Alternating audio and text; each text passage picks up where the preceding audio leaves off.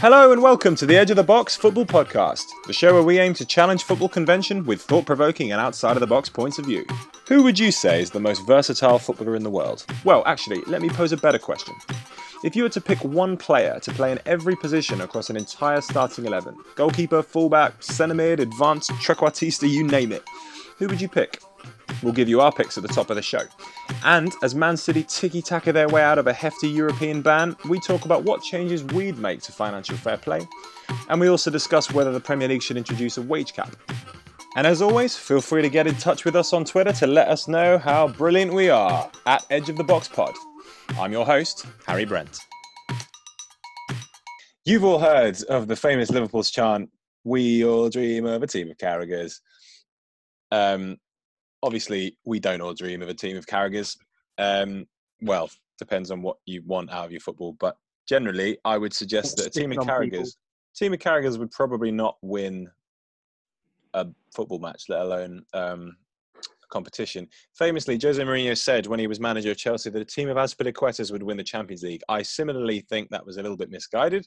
But with both of those things in mind, the homework I've assigned you guys half an hour ago was to think up who you believe would be the best player to have in every position in your team.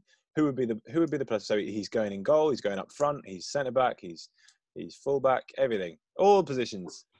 Who would you pick and why? Okay. So the player that I went for was Patrick Vieira. So the reason I went for Patrick Vieira, because obviously his height, athleticism, pace and strength. And I think I was especially looking at the core of the team for that. So centre back, centre mid and up front in particular. So I feel with those attributes that I just named, I feel that he'll be perfect. He's also got the height for going in goal as well. So you wouldn't want like a shorter player in there. Fullback, he might struggle with because he's not got blistering pace, but I think he's got the defensive capabilities to at least be solid in that sense, maybe not going forward. Yeah. Wing, again, probably the same, not got blistering pace, but he can deliver a ball and he'll give technically he's good, so you're not going to have any problems there. Yeah, so I think he'll just be solid. And I think, like I said, the core of the team is probably the most important. So I feel like he's got all the capabilities. Up front as well, he's got the high technical ability, like you just said as well. I'm sure he can grab a goal as well. You're not expecting him to, have no weaknesses. Obviously, there's always going to be weaknesses. But yeah, not many goals in Vieira. But again, I that's not, if you picked a goal scorer, you'd concede a load. So I'm not poking too many holes, but yeah, not many goals there. But yeah, no, I can't really say. I don't really have many objections to that. I think in some ways that kind of trumps my the one I chose. But we'll see. Has anyone got anything else they'd like to offer up? Well, so I have decided to go with the midfielder as well, as I imagine would be the obvious choice. So I've gone for more of a Zidane type. Is it Zidane? It's actually Zidane. Tim Sherwood. No. I was going to say James Milner based on the Carragher. Yeah, certainly he's got. Yeah, I mean, actually, that wouldn't be the worst. Yeah, it wouldn't be the worst shout. Yeah. Yeah. So Zidane is your pick. Yeah, Zidane's my choice. I feel like, if you have a team full of Zidanes, I don't think it matters all too much what the opposition's got, because you wouldn't ever get the ball off them anyway. You wouldn't lose the ball. Yeah. You better hope every pass would be inch perfect. I was going to say, you better hope he never misses the target with his shots, otherwise the opposition is getting that ball back. every shot they aim for. Yeah, I don't think so. But no, also, obviously, you watch the best bits before I made. But like everyone, I mean, it sounds like Gareth Barry into Lionel Messi for like 9 minutes, but still, it's Zidane's a good shout. I think you've got that height as well, like with Vieira. You've maybe not got as much pace, and so you might struggle on the wing. But Yeah, where it play matters, more centrally. yeah, where it matters, stick 10 people in centre mid. Yeah, you could do like a narrow diamond. That could work. Yeah, he could be like a kind of, in terms of the Zidane on the wing, he could be like a Beckham in the sense of not much pace, but all the technical ability in the world. And you've got plenty of goals there. and that's all you need. I mean, I'm sure I said to an Arsenal fan you've both before the season started, he was talking about your defence, and I was like, yeah, but all you got to do is outscore him. Who cares if you concede 200 if you score 3? Yeah, it's very true. It's very true.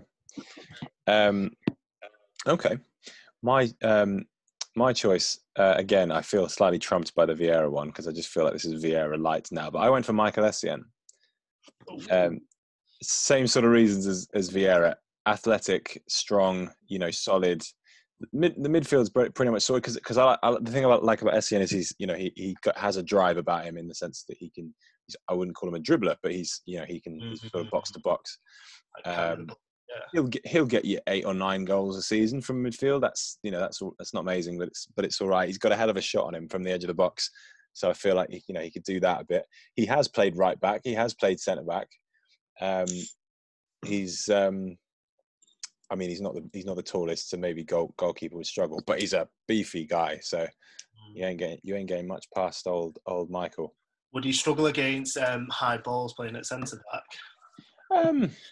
He probably would against the biggest strikers, but he's the Bison. He's a burly lad. Like he can take care of himself. As I say, he's played in defence quite, for certainly a lot of spells for Real Madrid and Chelsea. So and it's not his natural position, but he can certainly do it. But yeah, I think you slightly lose you're not as technical as Vieira and Zidane. A bit struggling on the wings for creativity, but I'm not worried about that. I'm not working the ball into the box. I'm shooting from 35 yards. That's my tactic. Do you think his best role was holding mid or like box to box? Yeah, I think Essien is a sort of box to box. So I'd have him in a midfield 3. So I'd prefer have someone behind him, but have him being able to do a bit like the role Kante. Well, I was going to say the role Kante plays now, but not the role he's been playing the last few weeks. But certainly the role he's been playing since Conte left. That sort of defensive shield, but when we are in possession, spring forward and drive. So yeah. But okay, Mr. Rowe, last but not least. So I've not gone for a striker or a midfielder or a defender. Is it Edison? It is Edison! Right. Okay. Just think that. So there's a lot of thought process behind it. So are you just catapulting yourself into all the opponents and you injure them? Yeah. They do not want to mess with Edison. That means that he'll catapult into himself as well because he does that with yeah, good point. He will take himself out, but he'll probably come off laughing. Would he be wearing gloves outfield as well, though? Yeah, just in case we need to. One of them needs to go in net. No, like the thought process behind it is obviously keeper-wise, but his passing ability, just absolute distribution, and just he's very physical as well. So I think the actual middle of defence, middle of midfield. I think he played quite well in goal as well, didn't he? Well, as well as that. Bad, yeah. Obviously, I think he'd definitely struggle for the wing and stuff. But if obviously we've never seen him shoot per se, but if his shooting any or crossing is just as accurate as his distribution on the ball when he's in the in net, then I don't see why not. He could I'll tell be you what, clinical. I reckon he could take a banging free kick. Oh yeah, I reckon. No curve. I reckon just absolutely pile drive it. I don't doubt because Edison is undoubtedly an amazing passer. Like he's got so much ability there. My worry about that would be just the sort of lack of sort of positional awareness, or just generally what the right thing to do is as an outfield player, he would probably have. Like, fair enough, he would be able to do a lot on the ball pretty well, but Yeah. I would feel confident of dribbling past a back four of Edison's. I think they would just Would you? come gung ho running at you. Like they wouldn't think of like. Well, let's tweet it. Let's see if we can get this organised. To be fair, he's probably got the turn radius of like Erling Haaland. Yeah, that as well. So with equally as good shooting ability, probably as well. Yeah, but no, I mean, not the craziest thing. Though, obviously the consideration, is that you've got goalkeepers covered, and then you just have a ball playing goalkeeper like Neuer or somebody that can work. I do wonder though, like, okay, sure, your gamble is that a team of an outfield team of Edison's can keep up with the likes of it. Imagine if they're playing against a team of Zidane's, let's say. So I would imagine that every Zidane will be able to outfox every Edison on that pitch. Now, granted, they're going to have a tough time against the keeper, but Zidane scoring against Edison isn't like an impossible thing. Do you know what I mean? I just think the fact that he's so fearless, and he's so fearless, and he doesn't care about necessarily himself or anyone else per se. I feel like he's just one of them people that you just don't want to mess about with. So I think that you'd have to play a certain style of football to try and play around him. But he's equally able to pass the ball and distribute the ball. Yeah. Can we simulate this on like FIFA or something? Because I really want to see a team against a team of Yeah. Team of Zidane's is the team best. It'd be hilarious. We've got FIFA have got Zidane on there now, haven't they, or something? Yeah, you can download him or something. He must be in the classic 11 or something. Would Vieira and SCN be there? Certainly Vieira, maybe not SCN. Vieira was, yeah. Yeah, we could just create them. Edit right. Yeah. Well, when this finally goes visual, we'll get that simulation done. That'd be so good. Out of curiosity, did anyone else have any others in mind? Henri, the team of Henri's maybe. I had Lahm. Lahm, yeah, Lahm. Yeah, in my head, I was like, I wanted someone to be defensive predominantly. Do you know what I mean? I kind of thought if you have an attacker, you might get a lot of goals, but attackers generally just, speaking as someone who's played their career at centre back and centre midfield, attackers are just, as soon as the ball goes over the halfway line, they ain't interested. They're not bothered about like team shape or anything. They're just only interested in that final third. Whereas like the defender's got to be like is positionally like on it with every when the ball's in whatever area they're moving and they're adapting and stuff. So I reckon Lahm would be a good shot. I mean, what about Firmino then, who's a bit more defensively aware? Yeah. The thing is, you won't get any goals at home, though, would you? Yes, good point. Yeah, I mean, again, same sort of worry. I mean, Firmino is probably a lot more sort of. My brain is frazzled. I can't think of any other word than aware, but he'd probably be a lot more aware than most strikers. But yeah, I agree. Like he I still think he would be maybe a little bit too lightweight to properly sort things out at the back. David Luiz, anyone? Can't see him shrugging off Mitrovic, could you? Yeah, he plays every position, and he's got great ability. He can score. He can shoot from range. He can dribble. He can pass it. Get sent off. The only problem is Luiz in defence. That's the problem. The thing is, with David Luiz, he has a mistake that'll cost you a goal every 10 games. If you're playing 10 of them, then you'll be conceding a goal a game just from a David Luiz. You also have a goal to cost you. Just from a mistake. Yeah, this is before the opposition's even touched it. You're conceding a goal. You're already a goal down. Poor old David Luiz. I know we touched on the group chat, but like that flipping Kolasinac mistake, and then cameras straight to David Luiz. His old man. Why didn't you play it onto his left foot? And exactly, and diagonally across to his right. Even if David Luiz, he wasn't running there as well. He had to change his whole body to kind of go back and try and get it. Yeah, it's harder what Kolasinac did They just Yeah. played a football who was actually impressively quite bad. But Even if madness. David Luiz hadn't been moving towards the fullback Mm. position, and he had been in the position that Kolasinac had passed it to him, he would have been so under pressure from whoever it was, Son or Son, whoever was pressing him. Like, it was just the wrong pass in all sense of the imagination. But again, David Luiz is like, even did you see Arsenal fan TV's reaction? To Ceballos that he could have had. Yeah, just, I mean, yeah, possibly. Like Tierney's, but there's so many options. Or just hoof it. If in doubt, get it out. Yeah, What are you really. saying about They do say you are most likely to concede when you've just scored. And when Yes. you're Arsenal. And 2-0 is a very dangerous scoreline. Yeah. What about a team of prime Wayne Rooney's? Ooh. I don't think he'd do enough at the back though. Yeah. He'd He won't do run well I don't know. I think he's got the aggressive side to do well in all the time. Team of Gerrards would do all right as well. Jenna. But like a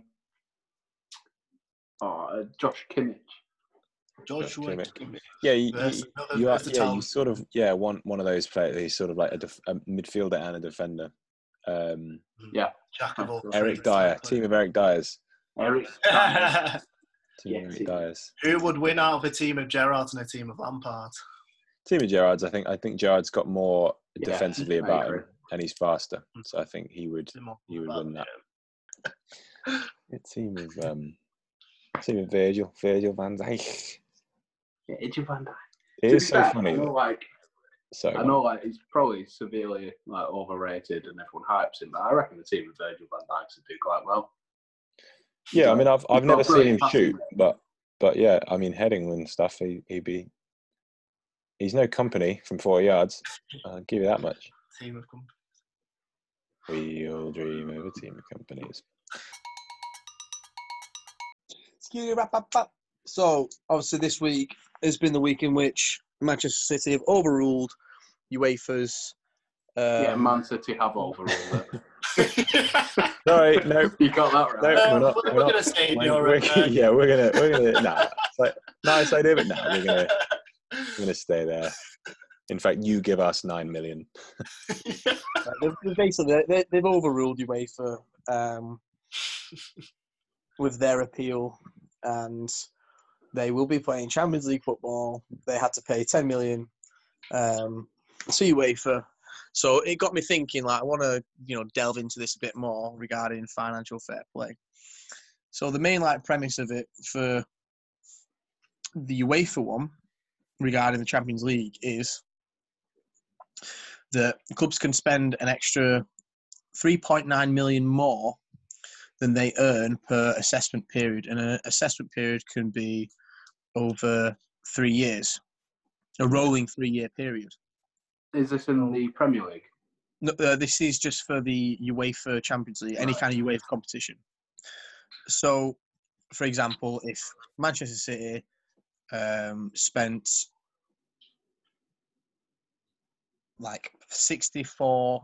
if they spent 63.9 million and they made a profit of 6 million, that's fine.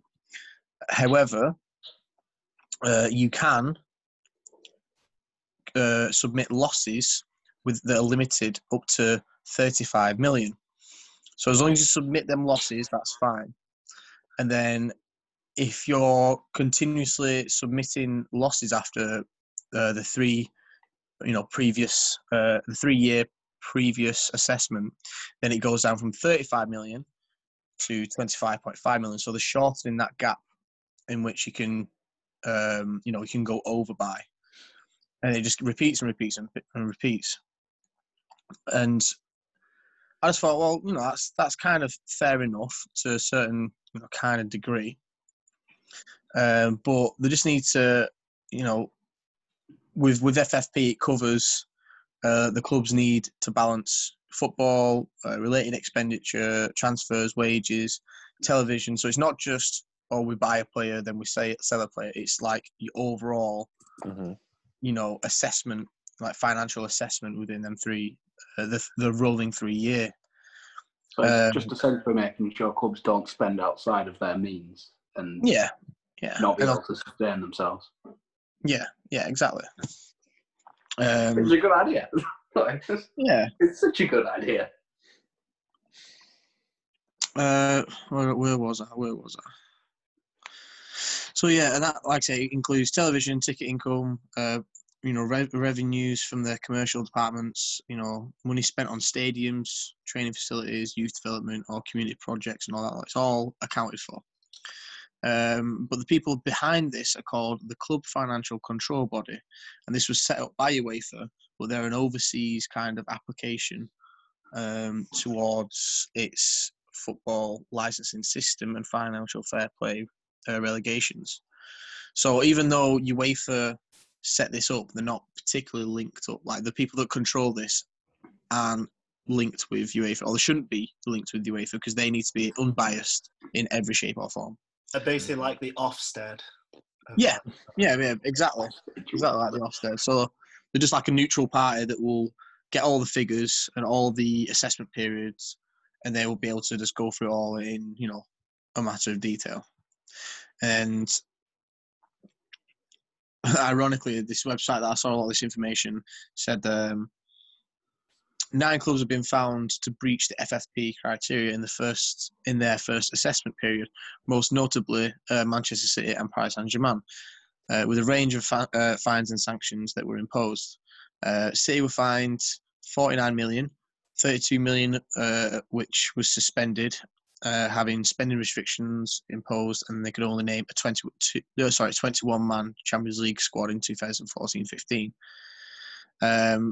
Basically, they just said like City had made, over a 3 years assessment, they made a hell of a lot of losses. So the first 2 seasons they assessed, they were 97 million, and then the next season it was 51 million. That they basically didn't make a profit on. Like they were minus 97 million per se. And obviously punishments, you can get rejected from the Champions League or the Europa League and Transfer bans. In transfer bans, yeah. Well, transfer bans, I think it doesn't really. I don't think it specifies it for the Champions League.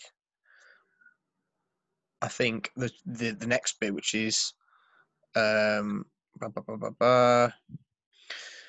which the next bit is the Premier League has brought in its own form of financial relegation, which is not as strict as UEFA's FFP. So is this the 5 million per reporting period? So you're sorry, mate. Is that 5 million per reporting period for the Premier League one? No. So basically, it says clubs cannot make a loss in excess of 105 million across a 3-year window. Investigate FFP as with SFP, investigate investment and infrastructure and youth development is exempt. Any club that poses losses in excess of a figure that could face severe penalties, including points deduction, as well as transfer bans. So that's where you get your transfer ban. So, for instance, when Chelsea have this transfer ban, that's been sanctioned by the Premier League's version of FFP, not UEFA's version of FFP. Right. Right. What that was for, Harry? What? What was the transfer embargo for? My understanding was it was to do with the way we got Bertrand Traore from. Where do we get him? Le Havre, something like that, or maybe I'm thinking of Kakuta was from Le Havre. Some French team. Let's call them Lyon, shall we? Lyon. Okay. Sorry, Rob. No, that's fine. And then, where does it say now? And also it says here that the league has introduced a short-term cost control measure, which clubs are restricted in the amount of increased Premier League central funds that can be used to improve player wages as well. Again, so it all basically adds up. So whatever you do as a club gets seen by UEFA, and that will be affected if you can play in Champions League or Europa League. And then the Premier League have their version. It's almost the same, but not as strict. There's a bit more leniency. So my question is to you guys is, now that you know that that's like the basic premise of the financial fair play, how would you either improve it, or what's your thoughts on it? And what do you not agree with? I'd do away with the buildings being counted in your financial fair play calculations for one, because I know when you're in accountancy, when you're running your profits and your losses for the year, any money spent on businesses doesn't count. So I know Tottenham, when the new stadium was built last season, was obviously at a cost of £1 billion. Not all that upfront, obviously, but where that brought into calculations when they were reporting, they would have reported a loss that season, but they actually managed to post a profit. So I wouldn't have that in the financial fair play regulations for one, because if you're not going to have it when you're accounting, just building stadiums, or would you have it? Would you extend that to like training complexes or? Yeah, no, any buildings. Anything that you're. That's any building. Any building. So like when, say, for instance, if it was an office, any money spent building office blocks wouldn't count towards like pausing a loss or anything. Right. Because obviously you still have that. It's just now in equity. Mm. So you've still got that money. It's just wrapped up in a building. Is that not part of? Because I agree in terms of general businesses, but in terms of football, is it not part of the kind of umbrella of trying to keep the big clubs, or the rich clubs rather, from just simply running away from everybody? Because look at us. Not only can we buy and afford more things than everyone else can, but we've also can just pay for whatever facilities we like in order to upgrade everything. Yeah, I get that. But at the same time, like, I'm going to use the Tottenham example again. Like, judging from Rose's description of the FFP rules, for a £1 billion stadium, and we're going to have to post a profit in a 3-year reporting period, we're not going to make £1 billion in profit in 3 years. It's just not. It's not feasible. It's not really possible. Depends on what branding you do. That's all it is, or what sponsorship do you like. If you get this Amazon. So that's what I think it falls down, because not falls down, but that's what I don't like about it, in the sense that you're right, Ro. You're almost forced, if you want to go that down that route of either building a stadium or making a big investment in something, you're going to have to finance it some way. And I just think it would be an awful thing for football to suddenly turn into what the American sports are, where you have the flipping what is it, like, stadiums named after milkshakes. Like, screw that. There's one in Australia. It's called the Marvel Stadium, because Disney and Marvel kind of own it or whatever. Yeah, it makes it just you lose the soul of the sport, and it becomes so hollow if you're suddenly calling it the flipping Etihad. The Etihad, or I don't mind sort of one-off ones, but obviously Newcastle changed their stadium, got it widely rejected, but I think you've got some incredibly historic stadiums. I know Tottenham's is a new build, but it's still on the same site as Hart Lane, and it's just a shame if we suddenly all start referring to them as these. And also, I think that you want Amazon Stadium or something. You surely also want, in a way, you want football as a whole to grow, and if that means building new stadiums and expanding into new areas of development or whatever it is, you want to encourage that rather than restrict. I mean, Tottenham having this amazing new stadium is just good for football. It might not be good. It might not be good for Arsenal fans, but it's good for football, is it not? Also, you could imagine like Newcastle fans, like in a 60, 70,000 St James's Park seater or something. They'd sell it out. Yeah. For one, like the club would have more money in order to spend. So then they're in terms of financial fair play, they're costing more of a profit. Yeah. So they'd be in a healthier position going forward. Yeah. But do you not think that also? I mean, I agree. Like, you want the historic clubs to be able to expand and to grow.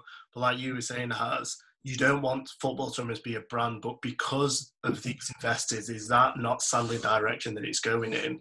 With your Abramoviches, your Sheikh Mansours, with all these wealthy owners, even Stan Kroenke at Arsenal, So football seems no longer a sport; it's more of a brand, like in America, because it's the rich people who probably see the American sort of sporting events and they want the same thing. So they create the brand, they buy the football teams in England and they turn it into that business. That's why there's a lot of American owners as well in the Premier League. I mean, I'm sure Arsenal's owners are American. United, Sam Kroenke, Liverpool's, the Glazers. Liverpool's are Glazers. Yeah, I mean I'd say they're obviously three of the biggest teams. So you've got United, who have the biggest commercial intake and like the biggest amount of money from any Premier League team. You got arguably the best team in the world at the minute in Liverpool and Arsenal. All three of them owned by Americans. We don't get a slogan. not one you like. And the other one. The 2-1 losers of the North London. And there's Arsenal. It's true. I think the one thing that benefits Tottenham with this stadium being built is the fact that they've already owned the land, or I presume they own the land in which they've just expanded. So they have saved probably a lot of money there, but they still, obviously spent a hell of a lot of money because it's a brand new stadium. And and not only that, having to rent out Wembley. Yeah, but I mean, we are in like one of the best financial positions of any football club in the world currently. So, just on a brief tangent, one thing I really don't understand about Tottenham's new stadium build was the fact that you didn't build a tube station to go next to it. There's like obviously this won't apply to you guys, but like there's a little kind of like very sort of quiet overground station next to it, which is tiny. But the nearest like tube line, that London Underground line, is about a 25-minute walk, and the whole point of that stadium was the argument was to the council, we're going to revitalise the area because, no offence, the area around the stadium is no good. Or at least it could do with a spruce up, and I think they could do put a lot of money into the community though. I think Arsenal do as well. I think that's certainly how they argued to get the grant. I mean, who knows what they're doing behind the scenes? I just would have thought create tubes. That's another 10 jobs. But no, that's a tangent. To answer your question from earlier, Eggs, I do think it probably is going. The British football is going, or European football is probably going down the American route, the kind of franchise, heavily marketed route. But I think if football's got any sense, it will do whatever it can to prevent it from doing that, because it's okay to kind of go there organically, but if you're forcing it out of necessity, if you're saying, look, if you want to build a new stadium or you want to go and buy Kylian Mbappe, you've got to, for want of a better word, whore out your stadium name or even your club name to some flipping company. Some Austrian soft drink. That's why when PSG did get Mbappe, they spread it over a 2 or 3 season payment scheme. So it cost a lot of transfers million, are done like but it was split up over 2 or 3 seasons. So then financially, over the 3 seasons, instead of spending all that money and then that's it, because obviously they've had to spend it on other departments. They've done it where it's like 50 million each year, but then they've got more time to think, all right, we need to definitely make 50 million somewhere. You did that with Nicola Pepe, didn't you? It's installments, we spread it out. Yeah, I mean, but a lot of it is done like that, and it's just not really reported on. Do you think, in its ideal form, do you think that's what FFP is trying to do? Almost, in a way, stop European football from being like the American franchises. Like, obviously, they've not executed well, but do you think at its core and at its essence, that's what it's trying to do? Keep everything level and not sky high with everything, sort of thing. Well, I think when it was introduced in 2012-13, was it Sepp Blatter, who's in control of UEFA? He just basically said he didn't want. That's it. Not Sepp Blatter. I don't know. I'm thinking of. I think it says up here that he brought it. He brought it into. Basically, when Sheikh Mansour introduced he said he's bringing it in to basically stop financial doping. Yeah, no, it's true. That was I think it's a it good seems idea. to be. Yeah, it seems to. I think from my very basic understanding, it seems to be in there for two reasons. As you say, to stop financial doping at the top and to prevent clubs from going under at the bottom, who are just taken over by either owners who don't care or owners who are rubbish and don't know how to. And then you have don't know how to rules run about clubs going into administration and getting 12 points deducted, like Wigan did. Yeah. And then Yeah, you think, the what ownership kind of rules are these where a struggling club is forced to have the maximum negative effects that it possibly can have, in that if it finishes in the bottom in the relegation zone, it does the points deduction doesn't apply till next season, and you're like, yeah, that exactly. well, That's how just can screwing a team that it's supposed to be trying to save. Yeah. How can you claim to be protecting these smaller teams when you're doing stuff like that to them? Well, Do you think it'll be almost better to scrap FFP, to say sort of you can spend what you like, but as a result you need to then affiliate yourself with one of the smaller clubs? So like with a Wigan, where you obviously want to invest in your own team, but you obviously have to help those smaller teams to maybe keep afloat as well.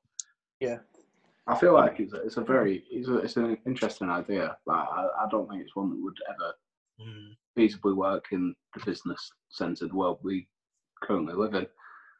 Well, if you reach a certain point or level with your revenue, you automatically have to then reinvest sort of paying like a tax percentage, into another club or something like into another smaller club. So essentially, just making sure that the entire amount of money that your owner has doesn't get funneled into the club. Yeah, I mean, it's kind of the way that you're describing that, I agree, is almost like the draft system in NBA. So normally the lower team get like the first draft of the best players that are coming up from college, so they can pick the best players, and then that one player might play extremely well for a season or however long that contract is. And then if they play really well, the team might play quite well, or they might develop alongside that player. But if not, if that one player does really well, they can then sell that player to another team and get more money. So it's like there is a key of fairness that's involved there.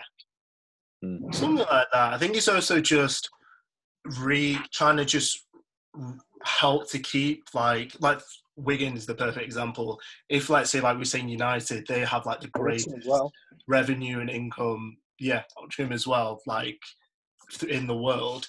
If they then take like 1% of that revenue and reinvest that into Wigan, that's Wigan saved. That's them not going into administration. So it's more like it's sort of like a bit of charity work, but it's just taking a small percentage of the revenue that you have, money that would seem insignificant maybe to a very wealthy club, but will make all the difference to the smaller club maybe. Would it be called the Robin Hood scheme? Take from the rich. It won't be stealing, so no. If Wigan Project Robin Hood. Shout out Nottingham. If Wigan have a dodgy owner who can't, who's either corrupt or or sort of can't, needs to balance his finances, will that what's stopping that money just going straight to his? I think you'd obviously have to have people in place to sort of police that, to watch that. How you would do that, the practicality, I'm not sure, but it would be that the money is given is to be put into the football club to increase. That's the whole point of administration, isn't it? They get someone to go in and basically help the club figure out where they're going wrong and what they need to be doing next. Yeah, so you'll probably hire people, again, maybe with that money you then hire, obviously, professionals to help make sure that that money is being put back into the club and not into the back pockets of the morally questionable owners and whatnot. So yeah, you probably would need to police it. I would also introduce a player wage cap. Right, wage caps. Wage. Yeah, so I'd Salary introduce caps. Yes. Sorry. Wage caps. So then, what would you put it at the limit? What's the limit? I will put it for the Premier League, nothing more than £100,000 a week. They're all off to Serie A. No, because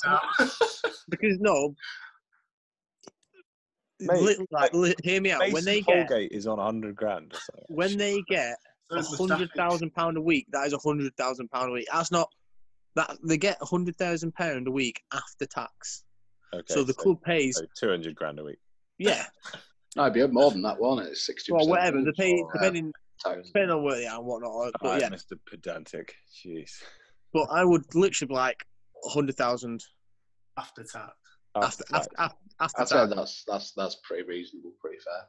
Because I understand that footballers need to earn money, but getting £100,000 a week, Jesus, some people struggle to get £100,000 a year. I don't argue with your 10 years. sentiment of they don't need any more money than 100 grand a week, but I argue with the fact that if the Spanish league and the Italian league are paying for the top players anyway, are potentially playing double, triple, even quadruple that, then what's stopping our best player? Like not all of them, but like the very top players will go there if they can earn 400 grand a week.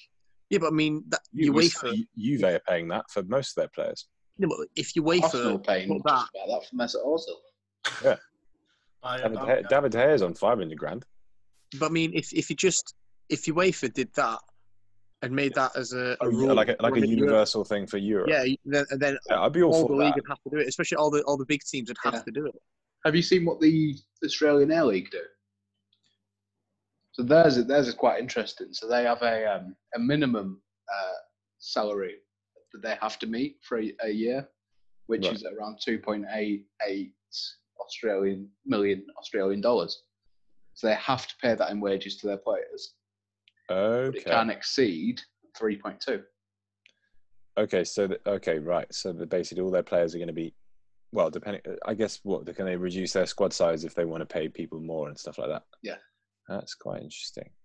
Or they can just pay everyone a base wage, or there's so many things you can do with it. So I imagine something like that that could be integrated throughout all of Europe, obviously at a much higher level than 2.8 and 3.2, just because of the amount of money in the leagues.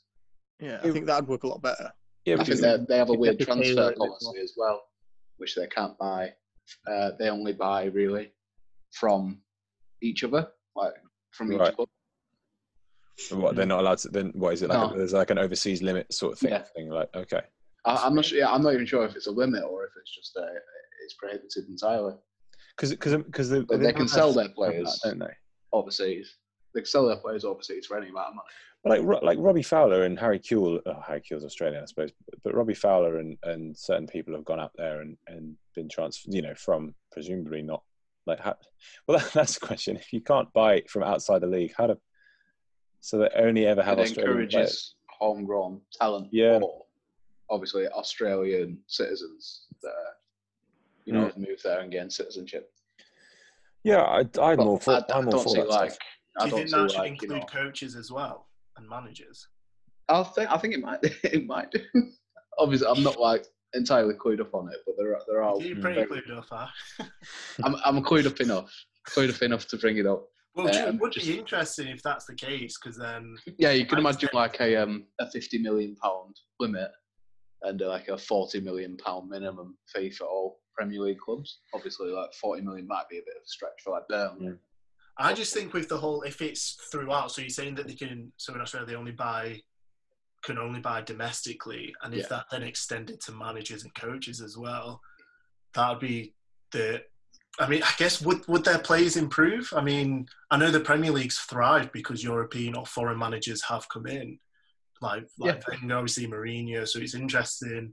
Would that be the same for their football? How would the level of football increase if it's all the same? If it's all quite homogenous. I feel like talented English managers would get more of a chance than they do currently. Because obviously, if you have, say, any foreign manager seemingly, and then maybe a Chris Wilder up for the same job, if the foreign person's quite an exciting young manager or a really experienced manager, they're more likely to get the job over what's seen as like a boring English type of football, which isn't what Chris Wilder plays at all.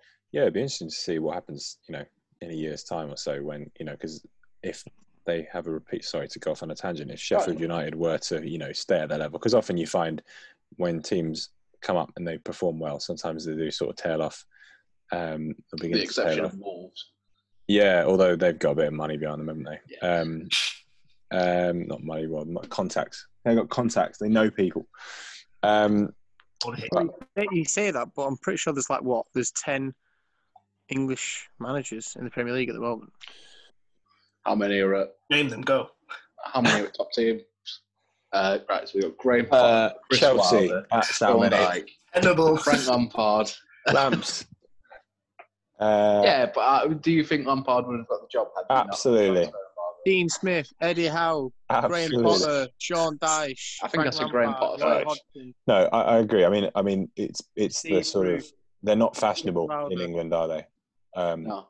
Lampard's fashionable because he's a former player, but if he was just some Jack the Lad, mid-table player for Birmingham City or something, yeah, he wouldn't be there. But I wonder, they're so different to a typical English manager. Just then, I forgot Frank Lampard was English for a second.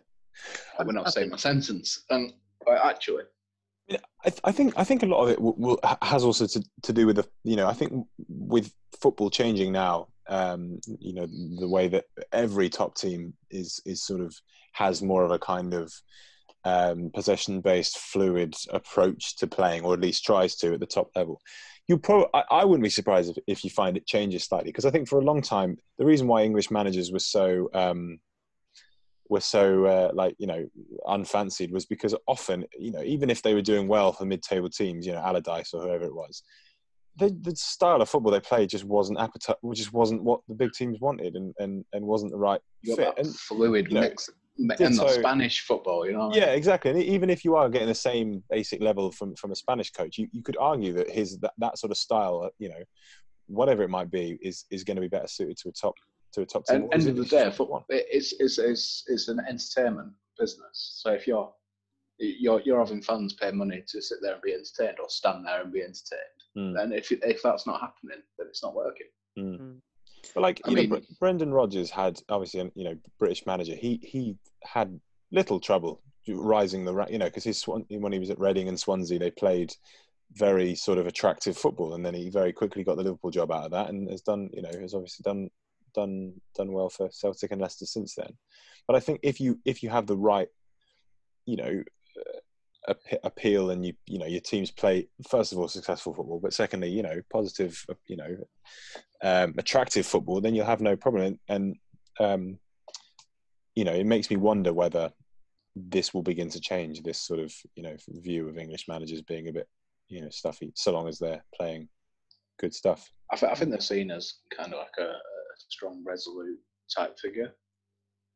Often you'll see, like, if an English manager does go to a team abroad, it'll be for a struggling relegation-based side that's in need of like a stern hand to like Gary Neville and Valencia. Or no, I was thinking more of I can't remember. I can't tell you what I'm thinking of. Where's the English guy? Danish league. I was going to say Moyes as well for Sociedad. Yeah, Moyes for West Ham. Danish league. Solskjaer? No, that's Norwegian. What we're talking about? You're thinking of McLaren, aren't you? McLaren. Yes. FC20. Although he won they're saying that they won the league with FC20, and then Wolfsburg were European challenging.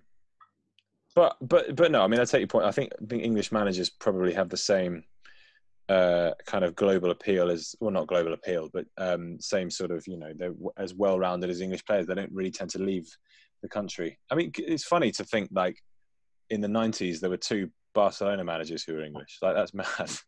Yeah. I find it mad that Barcelona, English Barcelona players, just the concepts of that. Yeah. Mark Hughes and blooming Gary Lineker. Welsh. Welsh. What? Oh, sorry, British. Sorry, I'll just the idea of having a British Barcelona player. It's quite weird to me.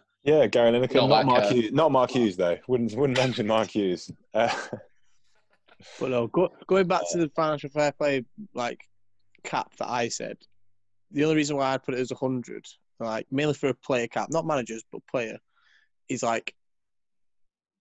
to stop these situations regarding Mesut Ozil, where he's on a massive net of wage, doing nothing, and Arsenal can't do anything about it.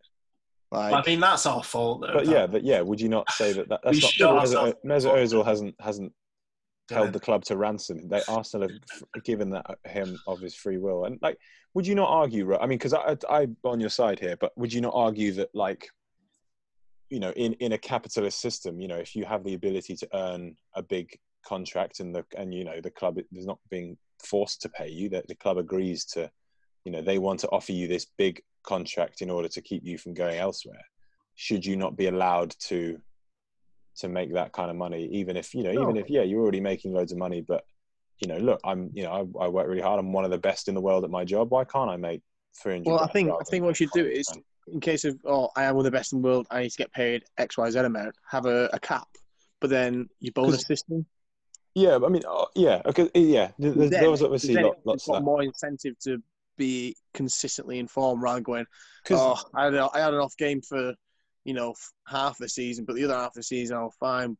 Didn't hit my bonuses because I don't really need them. Whereas if you have less money paid to them and they rely more on the bonuses, then they've got a hell of a lot more incentive to be hitting them targets. But I would argue that's up to the discretion of the club and the relationship that they have with the player. Because if you're the bonuses don't work with everybody. Like, you know, people take different incentives from different things. A lot of people would feel if they're financially reliant on scoring 20 goals, they would crumble. Do you know what I mean? And the other thing to argue, I know that obviously if you're getting 100 grand a week for 15 years, then you're going to be set regardless. But you could also argue that footballers' careers are short. I think I remember you saying this to me, Harry. Yeah, like most of them don't have any qualifications because they're, you know, shoved into football schools when they're 14, and they won't have like a professional life. I mean, they could go into management and stuff, but like, you know, again, is there an argument that suggests that, look, you know, you're right at the top of your sport for a reason, and this is the only thing you're ever going to really be good at. Make as much money as you can, not like, you know, go mad, £1 million a week stuff, but just, you know, again, I'm playing. Say again, yeah, like, and don't get me wrong, yeah, if you're at the very top, you're going to be sorted with all your sponsorships and stuff. And I'm purely playing devil's advocate here. I don't necessarily think this, but I just sort of feel like, even though obviously we look at Ozil and David De Gea and think it's mad that they're on that kind of money, then you can look at somebody like Messi or, you know, Mbappe or somebody and go, well, okay, it's kind of justified. And why can't they make whatever they can? Well, would you not say then that if this way of football life is as it is, you don't think then they should be educated a bit more outside, like within the footballing club? Because I know, I'm referring back to NBA, but I know a lot of the NBA stuff, they have to go to college, they have to earn a certain amount of grades, like to show that they're not just football is my life, but I don't know what 1+1 is. You know what I mean? So yeah, I think the stereotype of football was actually being stupid is long past. So was it Flamini for Arsenal? Oh yeah, he's like a multi-millionaire now. He's like a multi-millionaire because he's invented some kind of like. Yeah, you got Raheem Sterling, very very well spoken, outspoken against like the right things. Rashford quite well. Rashford, yeah. Yeah, Harry Kane, perfect professional. But I think that's because they've done that in their own time, though, not like I say, they've done that in their own time. And I think the way the football strategy has developed and the tactics that are implemented and the way that these managers want these players to play, I don't think any kind of like unintelligent person would be able to grasp that. So I don't think they'd make it to the highest level anyway. I think it's very same with any sport. I think it's very much down to who they are as a person and who they are as a player as well. Like, I don't know, maybe society these days is much more supporting towards footballers, and you know, we never know, there might be stuff at the club that does teach them more about. Yeah, I think they do. Like when they have the children, like when they get them in as children or like young adults, teenagers, and they have them living in complexes and stuff, they're still attending school. Like I know Harvey Elliott, who played for Liverpool, he's still doing his GCSEs like last year, isn't it? Yeah, but Do you think they should more stuff GCSE. for after football, Ro? So they should have like people, experts who talk them through what life's going to be like after football. Do you think Yeah. So then the Who's drop to say they don't? So severe. I mean, yeah, you're right. Ash, there might be people that are there, but I don't know. Like when you've just been like, Well, I know Robbie Fowler bought a lot of property, didn't they? yeah, So I mean, they're just obviously like they can plan for their own futures as much as they can have the futures planned for them. He needed something to pay his cocaine debts, though, didn't he? Apparently, that is a lie, and he's never done any. Just if he'd never done any, you cannot trust him. if he'd never done any, he would not have done that celebration. Because how would he have known what to do? Thanks very much for joining us here at Edge of the Box Football Podcast. Apologies to Robbie Fowler if he's listening. Please, if you wish to sue us for libel, feel free to contact us via our secretary, Kieran Howe. The email is j!head@gmail.com. For everybody else, again, feel free to get in touch with us on Twitter at Edge of the Box Pod. And we'll see you all next week. Bye-bye.